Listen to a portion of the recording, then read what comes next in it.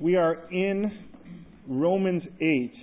We are in a segue portion now in between the area of sanctification, which means God setting us apart, in the area of God being sovereign or in control.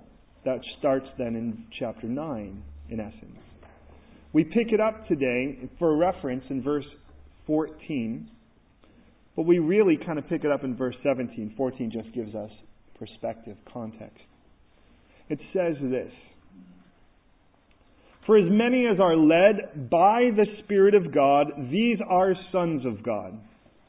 For you did not receive the spirit of bondage again to fear, but you received the Spirit of adoption, by whom we cry out, Daddy, Abba, Father. The Spirit Himself bears witness with our spirit that we're children of God. And if we are children, then heirs of God, and joint heirs with Christ, if indeed we suffer with Him, that we may also be glorified together. For I consider that the sufferings of this present time are not worthy to be compared with the glory which shall be revealed in us." Excuse me. My whole thing just dropped. That's okay. "For the earnest expectation of the creation eagerly awaits in the revealing of the sons of God. For the creation was subjected to futility, not willingly, but because of Him who subjected it in hope. Because the creation itself also will be delivered from the bondage of corruption into the glorious liberty of the children of God. For we know that the whole creation groans and labors with birth pangs together until now. But not only that, but we also who have the first fruits of the Spirit, even we ourselves groan within ourselves, eagerly waiting for the adoption, the redemption of our body. For we were saved in this hope. But hope that is seen isn't hope. Why does one still hope for what he sees? But if we hope for what we don't see, we eagerly wait for it with perseverance. Well, likewise, the Spirit also helps with us in our weakness. For we do not know what we should pray as we ought. But the Spirit Himself makes intercession for us with groanings which cannot be uttered. Now He who searches the heart knows what the mind of the Spirit is, the mind of the Spirit is, because He makes intercession for the saints according to the will of God." Will you pray with me, please? Father, thank You so much for the honor today of being able to come to You in prayer. Thank You for the privilege of loving on You. Thank You, Lord, that in this room we're dry and warm. Thank You, Lord, it may not be the sanctuary proper, but it's the sanctuary You ordained for the night. So, Lord, here we are now in a room seeking to get closer to You, to become more like You, to be less like the world and more like our Heavenly Father. Lord, I pray Your Word would burst open and come alive for us, grab a hold of us tonight. And in the awkwardness of us sitting in this room, kind of staring at each other, Lord, let Your Word so grab us and captivate us that we can't even see anything else.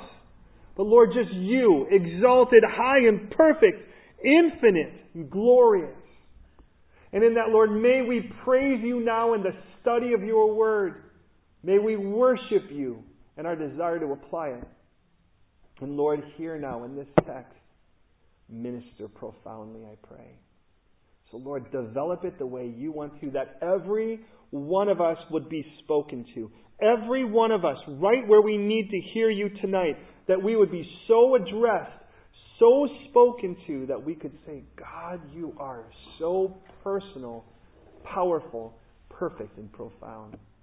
So Lord, do the work You've ordained for each of us tonight as we commit this time to You. Have Your way, we pray. Glorify Yourself, and may we have so much fun in Your Word now. Thank You, Lord, that we're not an organization. Thank You, Lord, that we're not a business, Thank you, Lord, that we're not a politic. We are a family. And as a family, we just sit in this room in little chairs, bigger chairs, and on carpets and rugs. And we thank you, Lord. We pray that you would now just minister. We're your clay, Lord. Shape us as you desire in Jesus' name. Amen. Would say tonight, as I would any, please don't just believe me. Don't just assume it's true because I say so. Search the Scriptures. Let the Bible always be your authority. Now, let me start with kind of a story. A true story of a couple in our fellowship back in the States. There was a couple who really, really, for many years, tried very hard to have a child and could not have one. Finally, and I think probably at the prodding of my wife, who's probably the largest adoption advocate in all of California in the time, by her encouragement and others, they decided they were going to adopt from Africa. Now, I don't know if you know anything about a lot of the adoption process in Africa, but it tends to be a little janky. The moment you bring the government into it, there is a margin of corruption that often is inaccessible. Nonetheless, they prayed, they trusted. The man was fairly wealthy, so he was a little less concerned about the money, more concerned to make sure that he would have the child. The government of this particular country in Africa made clear if they were going to adopt from this country, they had to be a resident of that country for 6 months. They had to live in the country. And there are still, to this day, several countries in Africa that have that as a stipulation. Now, they both couldn't do that. But the husband left the wife there and one of their friends, assumedly a servant, to go and stay with the wife to make sure she was taken care of. And they saw the boy. And when they saw the boy, they loved him before they met him. He could have had an arm growing out of his head and 6 eyeballs. They would have loved him.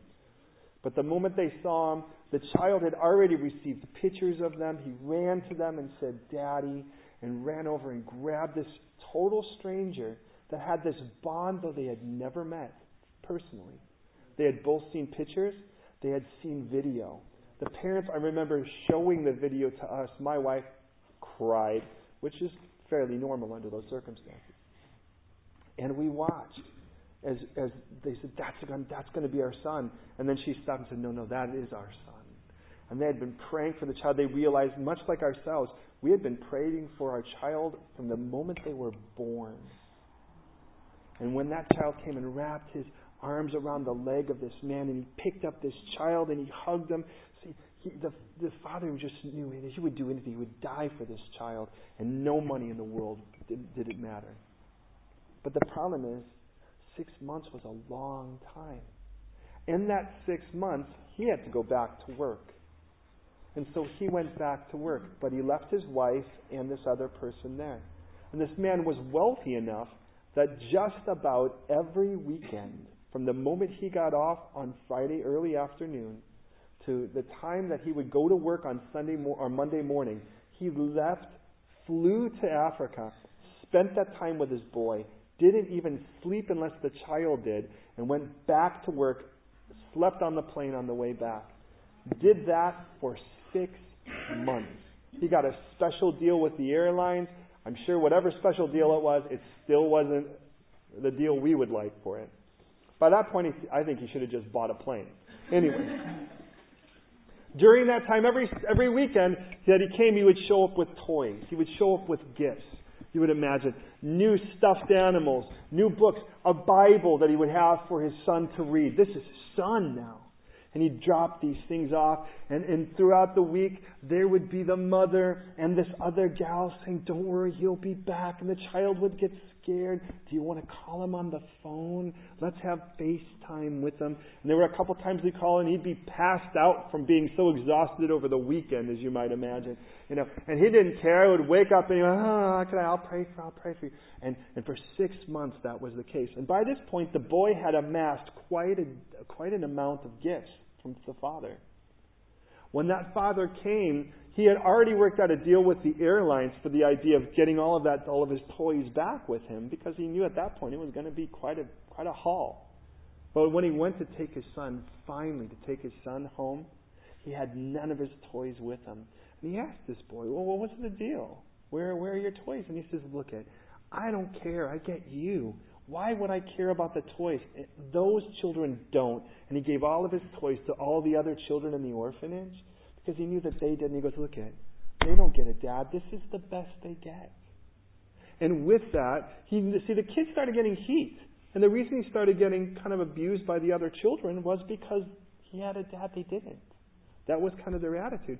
But he didn't care. I mean, he wouldn't trade it. He wouldn't have them not, be that way. If what it took was not to catch the heat, to not have a dad, he wouldn't have swapped that at any given moment. Now listen, in all of that time, there was, from the moment that the adoption was settled, to the moment when the father was going to come, there was this horrible waiting period. Though there were gifts given, though there were visitations, though there were moments where you just knew the father was there. Yet in all of that, you ached for that moment when you just got to hold on to the dad forever. And when he came and got that child, there was a video of him. He held on and he says, I'm never going to let you go. I'm never going to let you go. This is the child speaking. I'm never going to let you go. I've dreamt of this day. I think, man, how many of us feel that way? Because what this scripture says is the same. What this scripture says is there is a day coming.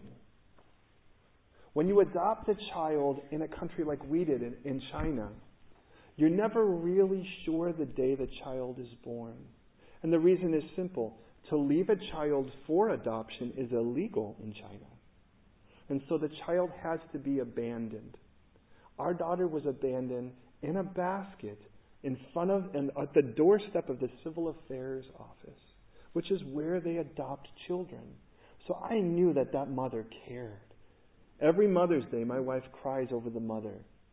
But see, you don't really, they can kind of go, well, she was dropped off on this day. More than likely she was born a day or two before that. You can't be sure. But there is a day you can be sure of. In America, and I think actually England should celebrate this more than America, on the 4th of July, America had gained independence from England. But might I say, England also gained independence from America. And on that day, in our little town, there's a parade. I mean, our tiny little town has several hundred people. It seems like half of them get up and walk down the street while the other half watch. And it's just this quirky, goofy little thing, but it's the 4th of July. It's the Day of Liberty. Well, 9 years ago, almost 9 years ago on the 4th of July, it'll be 9 years, we were in China. And in China, we were at the White Swan Hotel. And sitting in a hotel room and being brought in, there was the knock at the door. My wife's heart is pounding like crazy. And she had sat me down and warned me because Shantae was already a daddy's girl. And she had said, look, I just want to warn you. I've done all of this study, which is classic my wife. She reads all the articles. She goes, I just want to warn you. This little girl will probably latch on to me first because I'm a woman. Probably her sister next because she's a woman. She'll take probably several months to warm up to you. And to be honest, I was like, I'm cool with that. We can work into this relationship. I get it for the rest of my life. I'm not in a hurry, right? So what do I do? I'm the classic dad. I've got a camera in one hand and a video camera in the other. I'm like, hey, I'm the dad, right? And they bring in this little girl, this beautiful little girl. She's emaciated, very, very, very thin. Her head is sort of roughly exploded from her malnutrition. She has prickly heat, which is something that happens when you're too hot, and she has a cold. So she was a mess. But they bring her in, and as they bring her in, she's like, I'm like Robo Dad, right? I've got all these things, and as they carry her back, she kind of catches eyes on me, and she will not look away. I think it was my nose. I think she'd never seen anything that big ever in her life. But all of a sudden, so they bring her in. So Suzanne's there trying to give her a Cheerio, a little, and Shantae's like, hey! And she looks back over at me. They bring her over to me, and Suzanne's like, are you kidding me? I couldn't leave her the first 3 days. I couldn't even go to the toilet without bringing her with me. She would cry. And all of that to say this, that particular day is called Gotcha Day. And that day we know. So for us, the 4th of July is gotcha day. There's indisputable what day we got our girl. We knew it. Now, to be honest, we didn't know until the day before what day was going to be gotcha day. We kind of had hints. We had filled out all the paperwork. You do all that stuff. You kind of know. It kind of comes to a head. But sooner or later, you kind of know, in this season, it's going to be gotcha day, one of these days. And you just wait, and my wife just passes out every time the phone rings. We don't know. But there is a day coming, and it's your gotcha day. And when your gotcha day happens, your heavenly daddy is going to come and take you home. Now, you can kind of get the season of it. Things wind down a little bit. You can start to see the signs of it. Paperwork's been done. And the more I look at the rule book, I kind of see how this thing's wrapping up. And for the rest of the world, that's not an exciting day. But for us, it should be the craziest cool day that there's ever been. Because on that day, all of the toys that our God has given us, our Father has given us here, leave them with everyone else. You get your daddy, and nothing else is going to matter. Nothing else is going to matter. Does that make sense so far? Now, look at our text as we pull into this.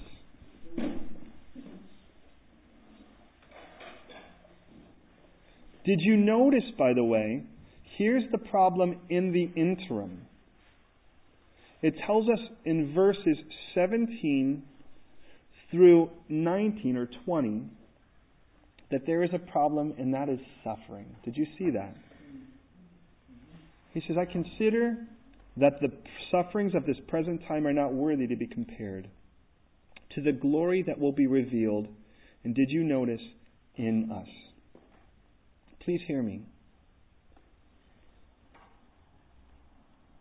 When I think about my adoption to my Heavenly Father, and I see those gifts He's given, those moments when it's so clear He's there, and I can embrace that.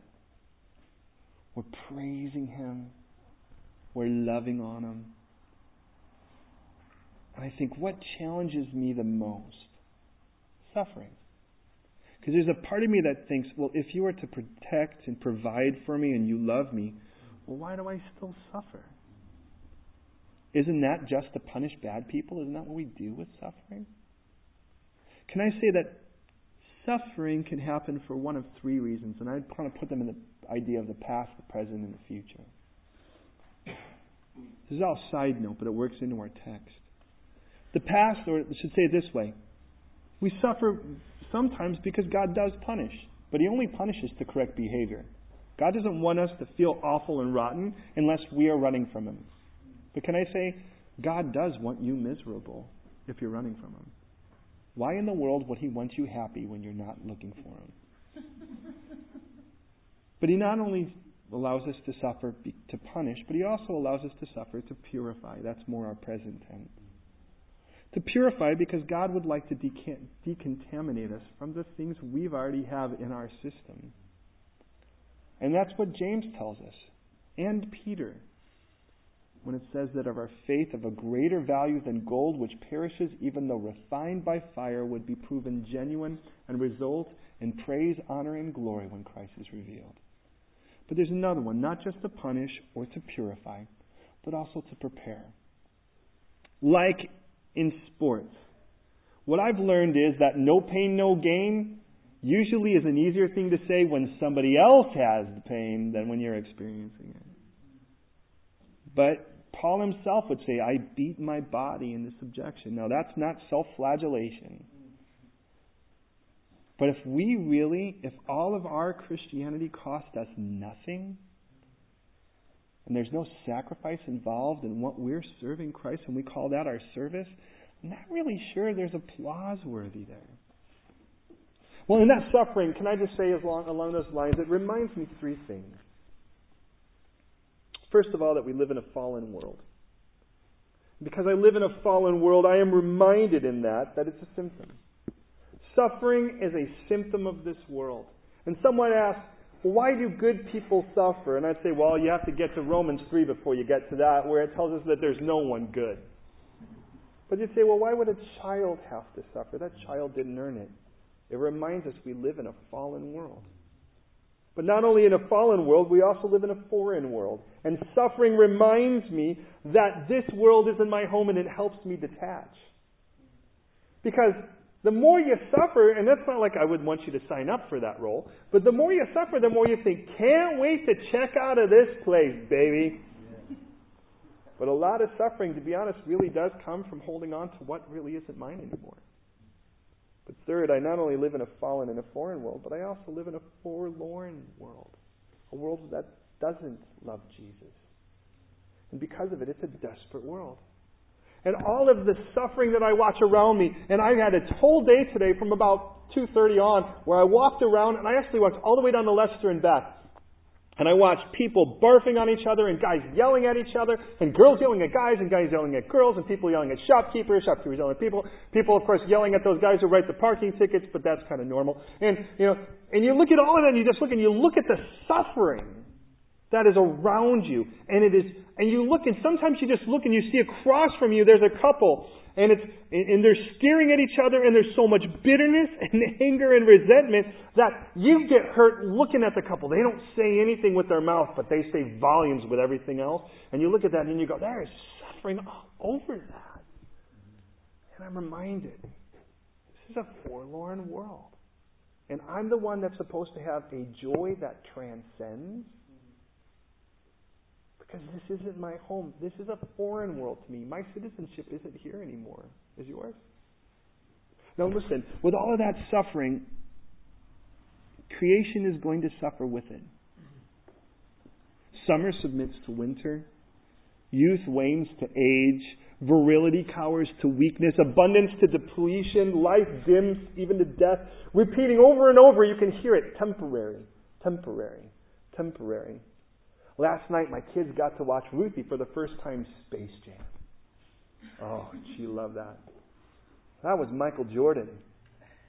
Now, these days, the man has to ice his knees to play golf. But there was a day when that wasn't the case. And I was just reminded again, temporary. Temporary, temporary.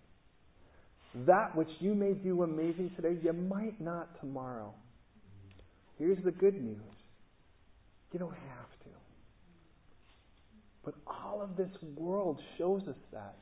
There was a man, by the way, in the 1850s, 1860s, that ultimately came up with the concept of thermodynamics, the laws of thermodynamics. And the simplest one is order goes to disorder.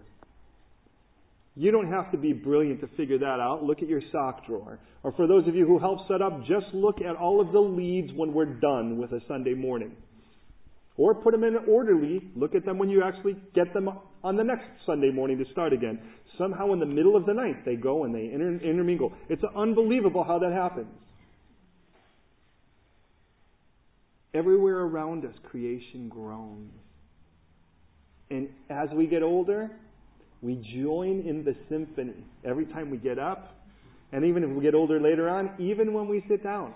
I remember the first time my hydraulics started making noise on my way up, where you're like, alright! Where you're like cheering yourself on, right? You can do this, you can, alright, right? But I never imagined that it would happen on the way down. You know, I'm like, alright. What? I mean, I even have gravity to help me out. I just don't want to land too hard. Now listen. If all I have is this world around me, it's really bad news. And I'll fight, and I'll campaign, and I'll grapple, and I will do whatever I can to extend and to bolster my denial that I can't have this forever. I'll just say, I was signed to Paul Mitchell for years as a hair model. Why do you think I wear a hat today? It just don't last, baby. And you'll fight it. You cover it. You'll work it. Then you see, and you watch those guys. I remember when the first time I saw a guy with a comb over, and I thought, oh man, that looks bad. And now I'm looking and going, that don't look so bad. Here's the problem. Here's the problem. In fighting all of that denial, it actually is testimony that I love it. And that's the problem, is that I love this world that's so temporary. And that's damning. Because I know the Scriptures, and I know it says in 1 John 2:15, whoever loves the world, the love of the Father isn't in him. And it tells us in James 4:4, it says, don't you know friendship with the world is to be an enemy of God? I hate that. But before the fall, there wasn't any pain. There wasn't any death. There wasn't any entropy. Man just tended and kept the garden. He had authority over, he had authority over all creation. Isn't it amazing how significantly far-reaching our sin really can get? If you think about it, all creation suffered from that disobedience.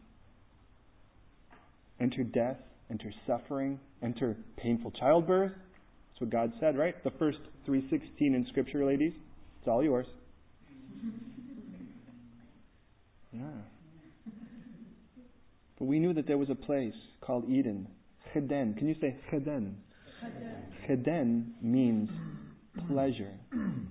God didn't call it the garden of work. He didn't even call it the garden of fruit. He called it the garden of pleasure. It was sinless. It was fellowship. It was unimpeded intimacy. But sin caused a downward spiral just like my life or your life, and it decayed and crumbled around me just like you. All the order to disorder, all the potential to deficit, and every step then was another yard or meter farther from Eden. And then we said yes to Jesus, who was tempted in the wilderness and then was tempted in the garden. Because Adam was tempted in the garden and then was brought out to the wilderness. But at my rebirth, God placed within me the catalyst of intimacy, His Holy Spirit. And His Holy Spirit reminds me there was a place where man was intimate with God. Intimate. Nothing between them. And every day I walk in His Spirit, I get another meter closer to the Eden God intended with me. But the problem is, for me, it's not like a walk, it's more like a cha-cha. You know what I'm saying? It's like one step, 2 steps. Right? I look ridiculous. But it is really kind of where I'm at. Let's be honest, is that you too, or is it just me? It's like, I'd love to just tell you that I'm charging with everything for Eden. No. Because somewhere, someone says, new and improved, 3 easy payments, and I'm running back and forth. And creation reminds me, and it aches farther and farther from Eden. This world is global warming. It's funny, when I was in school, it was global cooling. I don't know what happened. It wasn't that long ago. Of course, when I was in school, the world was only 10 million years old. Now it's like 300 million years old. Now listen, I wasn't in school that long ago. And the Spirit, that is the catalyst of intimacy between me and that Father, craves Eden. And since the fall has been pleading with man, bin is the word in the Hebrew, pleading with man as an ambassador of Eden. But God promised this whole thing's going to wrap up, and when He does, there will be a new heavens and a new earth. And all this, you won't even remember it. Isaiah 65:17 makes that clear. Isaiah 66:22 says, for as the new heavens and the new earth, which I shall make remain before me, says the Lord, so shall your descendants remain. He says, look at it, it'll never end, this new place. 2 Peter 3:13 says, nevertheless, according to His promise, we look for a new heavens and a new earth in which righteousness dwells. And now I say this in Revelation 21:1, that He saw a new heavens and a new earth, because the first heaven and the first earth had passed away. Sounds like with fire, according to Peter's. And that's what's going to await us. Now, that particular child that was adopted came with a dog. That was part of the trouble. That dog had been with the child when that child had parents, before that child had lost the parents. That dog had actually been around when the child was a street child. That dog had been brought into the orphanage with the child. Because that was all the child knew. And listen, with that child, everything that child experienced, that to some degree, so did that dog. And the day that child finished his adoption, the dog cashed in too, didn't it? Can I just say, the whole world around us is a lot like that dog. See, God isn't going to come for us to redeem the world. He's going to come for us because He loves us and wants us. The world is the dog that gets the benefit from it. Listen to this text. Let's develop it a little bit. First in verse 17 it says, if we're children, then we're heirs. Now heir means you get what the Father has to offer. But notice it says, and if we're heirs of God, then we're joint heirs with Christ. Now understand, a joint heir means you get the same amount. I want you to recognize in Scripture, God never puts Jesus in His heart above you. Do you know that? You are loved just as much as Jesus is by the Father. Just as much. You're a joint heir. Jesus actually doesn't get anything more than you do in regards to that. And it says then, if indeed we suffer, but notice it doesn't say, and this is how you could read it if you're not careful, it doesn't say, if indeed we suffer for Him, or about Him, or beside Him. It says, if we suffer with Him. And that's the first thing we better grab a hold of. In the suffering you're going to have here, in the orphanage we call this world, before we have our gotcha day, you'll never suffer alone. And even with this child, one of the beautiful things was, at least with him, there was a mother that the child could always crawl into the arms of and be reminded, your Father's coming, don't worry, I know Him well. In the same way, the Holy Spirit reminds us of that. Those moments when, and understand, I don't think that God would be really blessed with the fact that the reason we want to go to heaven is just to escape this.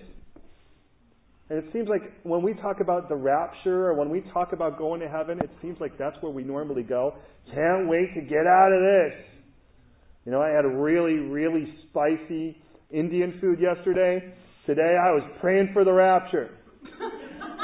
You know, that, and this guy, you can see God going, wow, that really blesses me. When was the last time, and this may be a better group to ask, that you just said, God, I just want to be with you because I love you. And we're singing songs because we love Him. And in the middle of that, you're like, God, if this could get more real right now, I would happily take it. You realize we crave that God today. Listen to this. Behold, or beloved, it has not yet been revealed what we shall be. Will we have hair in heaven? Will we be big and muscular? Will we have no fat? Will we all be in our 20s, or will we all look like little naked babies with harps? It hasn't been revealed what we shall be. But we do know this, that when He does come, we shall be like Him, because we shall see Him as He is. And listen to this next statement. And everyone... Well, let me ask you this first. Do any of you get excited about that thought?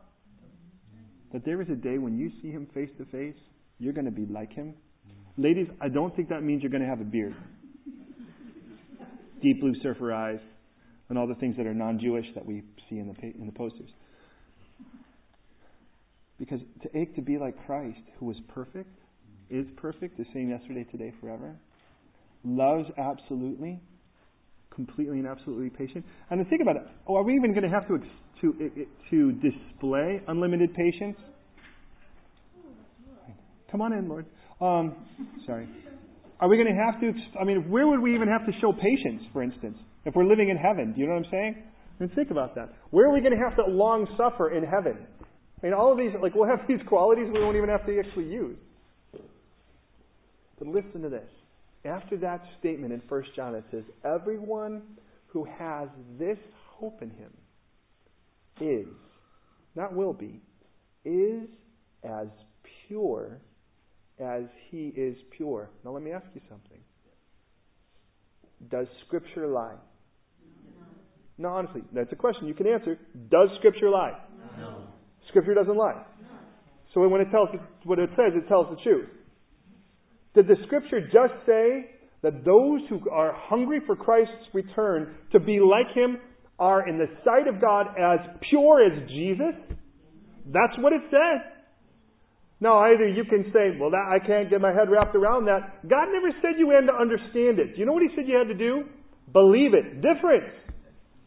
I don't understand everything about God, but I believe Him. I don't understand everything about an airplane, but I'll fly in it. I don't go, excuse me, but until I can actually fully understand everything about thermo and aerodynamics, I'm not getting in this thing. The guy's like, fine, we'll sell your seat to someone else. I mean, in the end of it, it's like, look, I trust that this is going to get me from one place to another, and I think we'll actually get there in one piece. Actually, I like planes because I kind of figure this. They're like, if you get in an accident in a plane, you just go to heaven. You know, you get an accident like in something else, you could be like maimed, like your arms and legs are gone. But like plane, it's like, you know, they say there are less accidents in a plane, but if you die. That's a win for us. We're okay. Now, I'm not trying to be morbid. Here's the point. God says that if we crave His return because we know we'll be like Him, He says, I've already given you credit for that.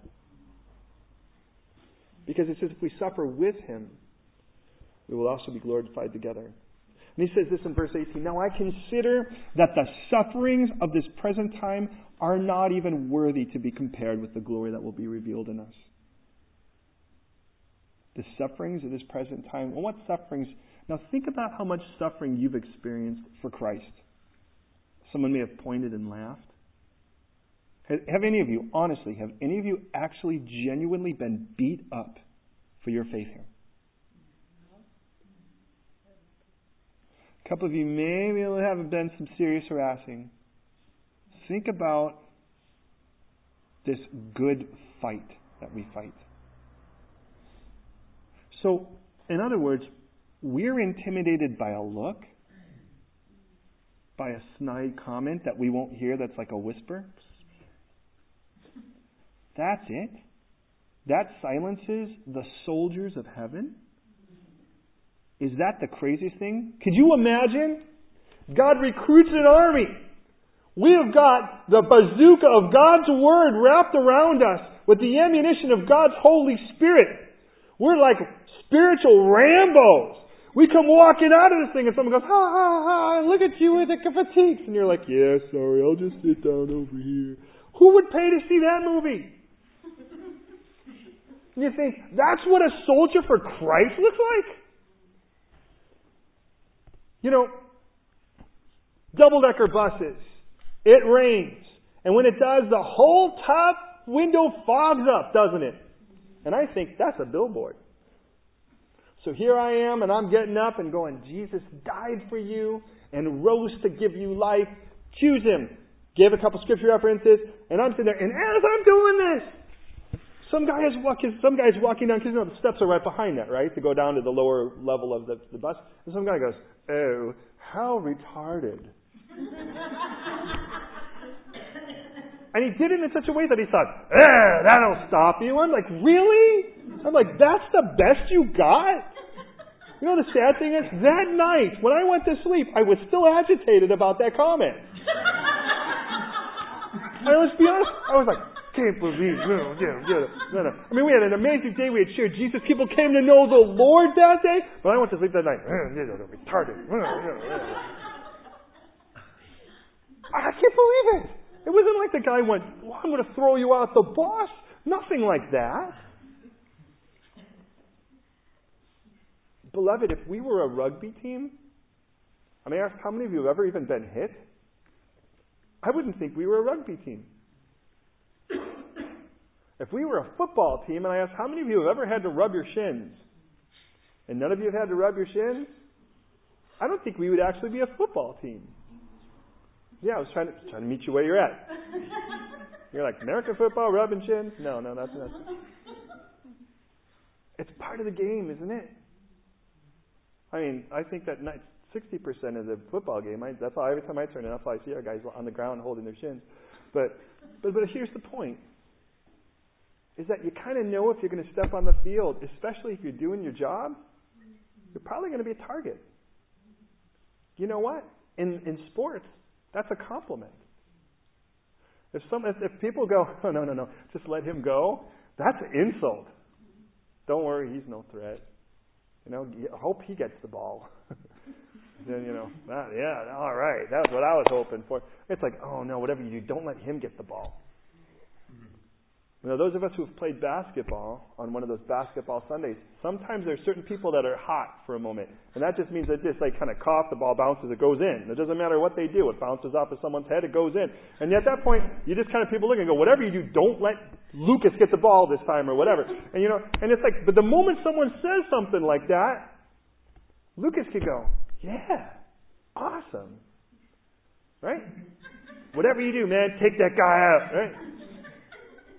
And then we're out there on the mission field. The mission field.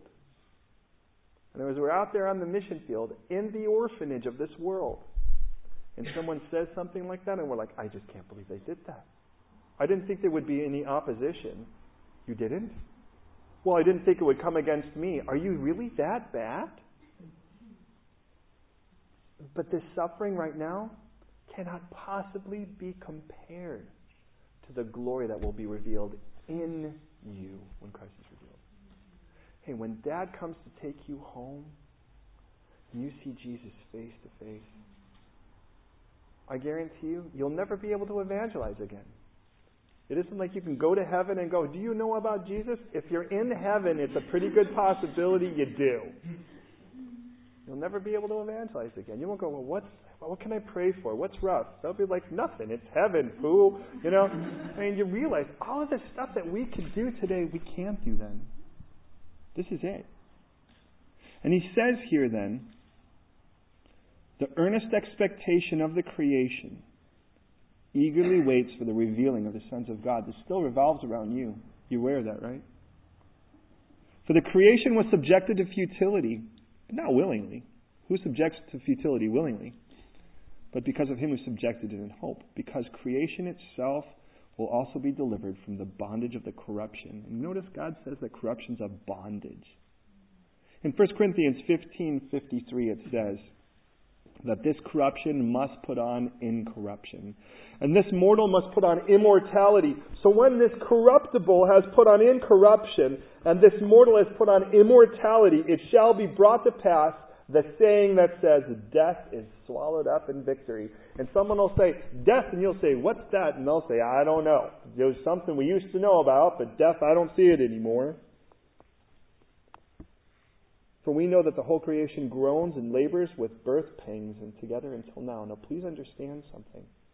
From the fall of man, God used this as a symbol of the fall, of the curse. There were two emblems of that. For the man, it was thorns.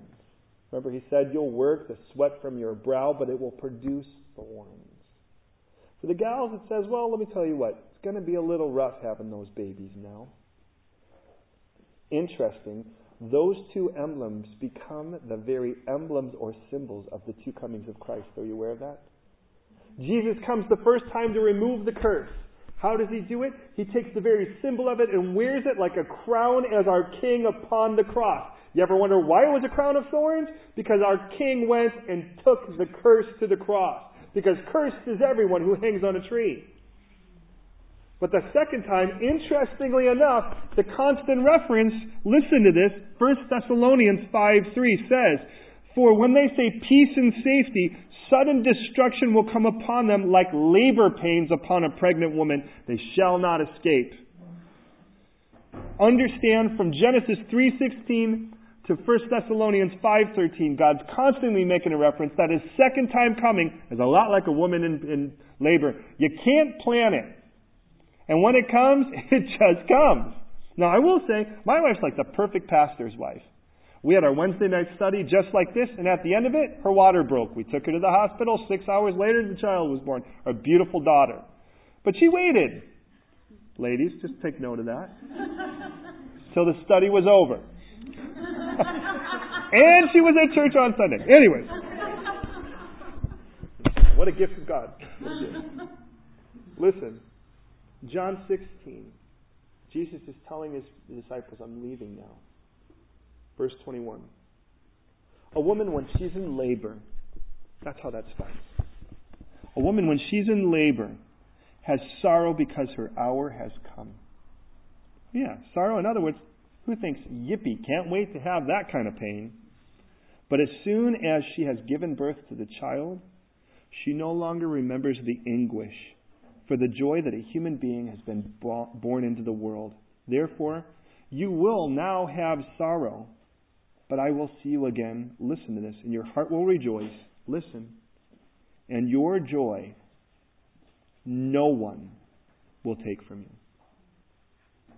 Jesus said, when I'm raised from the dead, I'm going to give you a joy no one can take. Not just no man. No one. That includes Satan.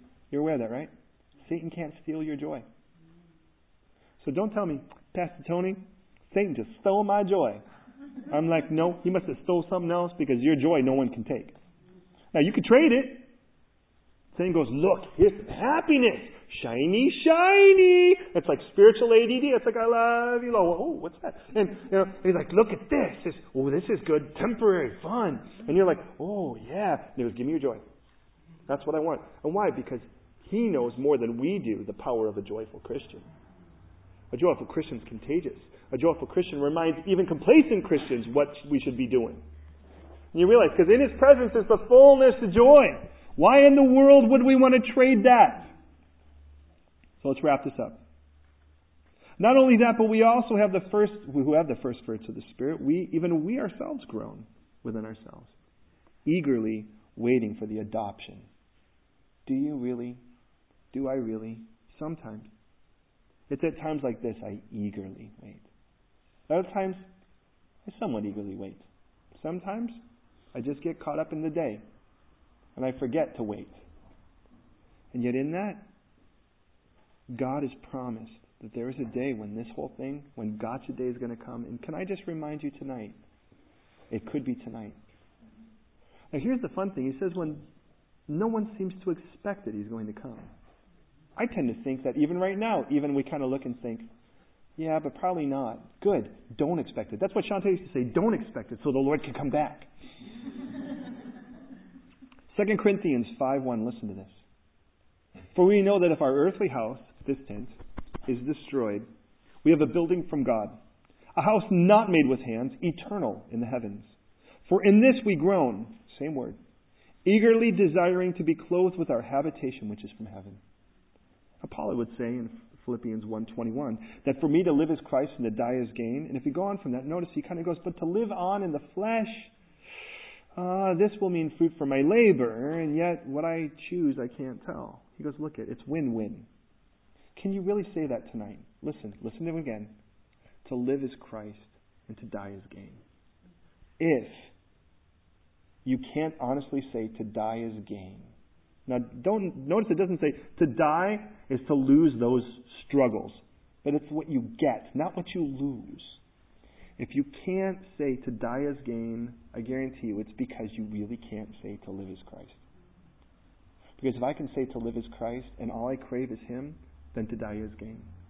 If what I say is to live is the new iPad, to live is the new whatever, to see that movie that's come out, to live is to try all of the different Guinness variations, to live is, well, then to die isn't gain anymore.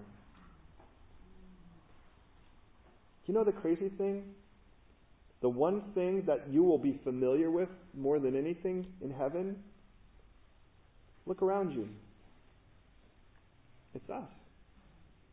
If the Lord were to come back, my prayer right now is that every one of you, I'll see you in the air. I'd hate to think any of you are like, ooh, I should have made that choice. I heard a comedian once say that he hopes during the rapture that he's standing between two unbelievers. He's going to grab them by the hand. Halfway up, he's going to go, do you give your life to Christ or do I let go? Anyway. No. The word hope in the Greek, elpis, close to Elvis, but that's entirely different. Elpis means, listen, to anticipate with pleasure. Think about this for a second. When was the last time you anticipated something with pleasure? The thought of it actually jazzed your groovy. You thought, yeah, I can't wait for that. Have you ever actually had one of those experiences and when you got there it was actually even better than you thought? Because if you have a few of them where it's worse, you tend not to get that hopeful anymore. I tend to think the journey is half the fun. Every men's advance we've had has been one of those. Can't wait for it. We get there. It's awesome. We get back. It was more awesome than we had planned.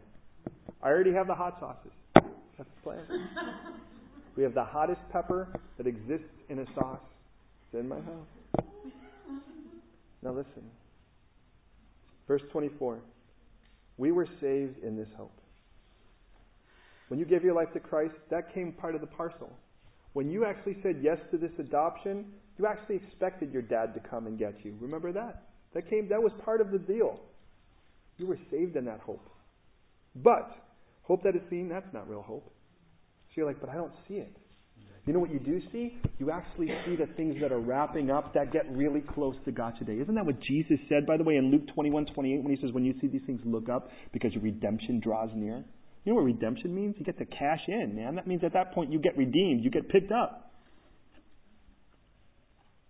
And I look around and I think, redemption's drawing near. 50 years ago, we were the ones saying the end of the world is near, and the scientists said, what a bunch of idiots. Now the scientists are saying the end of the world is near, and we're saying to the scientists, what a bunch of idiots. We should actually go, yeah, go ahead and freak out. Yay! The polar caps are melting. Woohoo! Don't you care? Yeah. But you're polishing the Titanic, baby. And I already got my lifeboat. I'm already secure. But what if the sun explodes? Yeah, I'm planning on it. Well, there's a hole in our ozone. Bummer. Pardon me for this, but it just amazes me that the people who actually believe in survival of the fittest are trying to save endangered animals. Now, I'm not trying to be mean, but if you think about it, you think survival of the fittest, baby. A new species is going to arise that's bulletproof, that can live without trees, that can whatever. And I'm not trying to be mean. The whole point of we as Christians, we're the ones who are supposed to love animals. The other ones are like, who cares? Now, the only reason I say that is this. Sooner or later, this whole thing's going to get cashed in. This has an expiration date on it. And if you're anything like me growing up poor, they really didn't mean as much back then. Expiration. No, don't even read it. Just eat it. But as you get older, you realize, hey, wait a minute here. Look at this and go, let's deal with this. This world has an expiration date. And whether you like it or not, when it expires, it's going to be over. You can't fight it. And hope that's seen. It isn't hope at all. Isn't hope the evidence of things not seen? Isn't that what Scripture says? If it's the evidence of things not seen, it's a display of your faith. I trust God. And if God said it, people go, yeah, but you can't see it. I don't have to see it. I trust Him anyways. Isn't that blind faith? It's faith. That's all it is. If I need to see it, it's not really faith. But I looked at this diagram, and this diagram said, well, who drew that diagram? A guy did. Yeah. And you're going to believe it because a guy drew a diagram. I trust the Scripture. And then I've never had to change my mind about something like that. Hope that seen isn't hope at all. Could you imagine what happens when you walk out this room and they go, you're just mindless? No, actually, my mind's actually full right now. Pretty stoked on that. He goes, hope that seen isn't hope at all. I can tell you what, though. I see signs of Eden. And I'll tell you where I see it. I see it in you. Because I saw, some of you I've known long enough, I've watched what God has done in your life. He has plugged you in, lit you up, turned you on, set you on fuego. I've watched God take some of you that were just miserable, rotten, selfish, self-consumed individuals, and you love people, and you pray for them, and you get excited about them. I've watched some of you who said, I hate the church, I hate anything that has to do with the church, that go, I love our church. It's amazing what God does. And in every bit of that, as we grow closer to Christ, we start to do something really weird. We love each other. And the weirder and more different we are, it seems like the more we love each other. I love that. That's just Jesus, isn't it? That's a hope that's what happens when you don't have to see the hope. You wind up discovering it anyway. Hope that's seen isn't hope at all. But listen, why does one still hope for what he sees? But we hope for what we don't see, and we eagerly wait for it with perseverance. And because of that, because we don't necessarily see the way this thing is wrapping up as clearly, the Holy Spirit's here to help. Because we don't see eternally perfectly. Because I can't necessarily see how every one of my actions really affects eternity has this broad span of an effect like Adam did with his one sin and how the whole world was affected by it, I tend not to think that one action could affect the whole world. But Jesus thought so. And I look at that and I think, you know what? Because I don't have that eternal perspective all the time, I pray, and I love the fact that the Holy Spirit, listen, prays with groanings that can't be uttered. Literally sounded. So don't tell me that this verse applies to you when you're speaking in tongues unless you're doing it this way. Because it can't make a noise. That's what the term says. Now there are other verses you can pull out for that purpose. Here, the Holy Spirit is speaking to God in a way I can't hear. And you know what? That's a good thing, because to be honest, there are times I think that I'm going, God, I really, really need this. This is really so important. And they can see the Holy Spirit saying, without me being able to hear, what He really means to say is, and I'm so thankful for those moments when the Holy Spirit kind of jumps into it and says, what He really needs is this. Father's like, I know. Now, if I could hear the Holy Spirit jump in, if you could hear the Holy Spirit jump in, what would you do? You'd fight the Holy Spirit. You'd say, no, I need this. I need a coffee in the morning. I need to catch that train. I need the new blah, blah, blah. I need to get petrol. If I don't eat in the next 25 minutes, all my body fat will fall off of me. Actually, that sounds pretty good. Yeah. I need this to work out right now. I need an answer now. I need. And the Holy Spirit says, Dad, what he really needs is patience. And he won't get it if you give it to him right now. Now, could you imagine hearing the Holy Spirit say that? You'd think, I thought you were on my side. The Holy Spirit says, you're supposed to be on my side. Because He is the catalyst of intimacy between us and the Father. So the Holy Spirit prays. Intercede literally means to pray over us. He says, Father, he may be praying for a lighter load, but I'm praying for a stronger back. He may be praying for that to end right now, but I'm praying for patience. She may be praying that person stop annoying her and move to Siberia. I'm praying that she could learn how to love that person. She's praying, God, smite that person for their blasphemy. I'm praying, break her heart for that person so she could come to know you. She prayed, Father, do anything that it takes for my mom to get saved. And now she's sick and she doesn't see how that's going to save her mother. That's going to be used in her testimony. So she's praying to be healed. And she's going to one of those places that says, you just go there and they're going to smack you in the head and you're going to be healed. But I'm praying, because I agree with her, she really wants her mom saved. You really want her mom saved. And you know this is the route. So I'm praying you don't even get her to that thing tonight. Or I'm praying that she would go home and keep her faith when it doesn't happen. She doesn't get healed. And we are so busy telling God what the best thing is. Here's the crazy thing. We would agree with Him on all the end results. We would just not agree with Him on any of the routes there. God, make me like you. And God says, well, there's going to be some suffering involved. And you're like, no. You're God. You can do it any way you want. Just wave your hand. The Holy Spirit says, where do I start? We would pray, God, keep Annie here.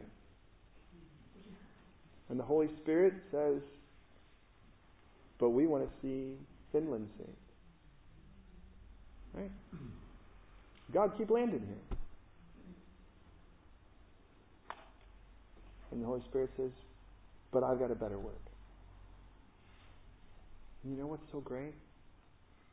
That if we really trust that He really is the smartest, knows the best, and that's the whole section of 9 to 11. is He really is the smartest, and He knows the best, and He plays for keeps. There's a part of us that everything in our life we can go, okay. Now, to say as Job would, even if he slays me, so will I praise him. You know, that's such a great thing to say when we have like a toothache. It's amazing how dramatic we could be, right? I got a paper cut. Even if he slays me, I'll praise him. God's like, slay you, you got a paper cut. I missed the bus. Even if he slays me, I'm going to praise him. God's like, you haven't even begun to suffer. You're like, suffer? Who said anything about suffering? This is suffering. I missed the bus. It's cold out. I'm freezing. You're like, it's 14 degrees out. You are not freezing. I'm starving. I haven't eaten in 2.5 hours. I can hear my stomach make noise. Yeah, there's air in there. It's not eating itself yet. And the reason I say that is this. This section ends. We're going to go from this next week to all things work to the good of those who love God. Nothing can separate us from His love of God that's in Christ Jesus. And there's some beautiful promises, but this is what's in between it. You know what's in between it? Everything's going to work for my good because it all gets me closer to God today. Now look at it. I don't know when the last time is you got excited about it. Because the orphanage isn't the worst orphanage. But it's nothing compared to being with your dad. And tonight, my prayer for you and for me is that we get hungry for God today. Because the moment you said yes to Him, if you have, to the gift He paid to adopt you, which was the gift of His Son dying on the cross for you and raising again, and you said, yeah, I'll take that, all the angels of God in heaven rejoiced. There was a party or a celebration in God's house, just like there was in this man's house, only better. The moment it's like, we got our child. And I can tell you, the celebrations we had the first time we saw that picture, they gave us a picture of our little girl. She was in one of those like puff jackets. You wouldn't even know how thin she was. She looked like the Stay Puft Marshmallow Girl. She was just, like one of those like ski jackets, which probably why she has prickly heat. It was, 40 degrees out there. Here's the point. Is that I remember what it was like every day to walk around with that picture, and that picture was glued to everything. I made copies of it, man. I put it all over everything. It was in front of my desk. It was on my Jeep. It was on my car. It was on everything that I had, man. Everywhere I went, I looked at pictures of that little girl. Shantae, that precious girl.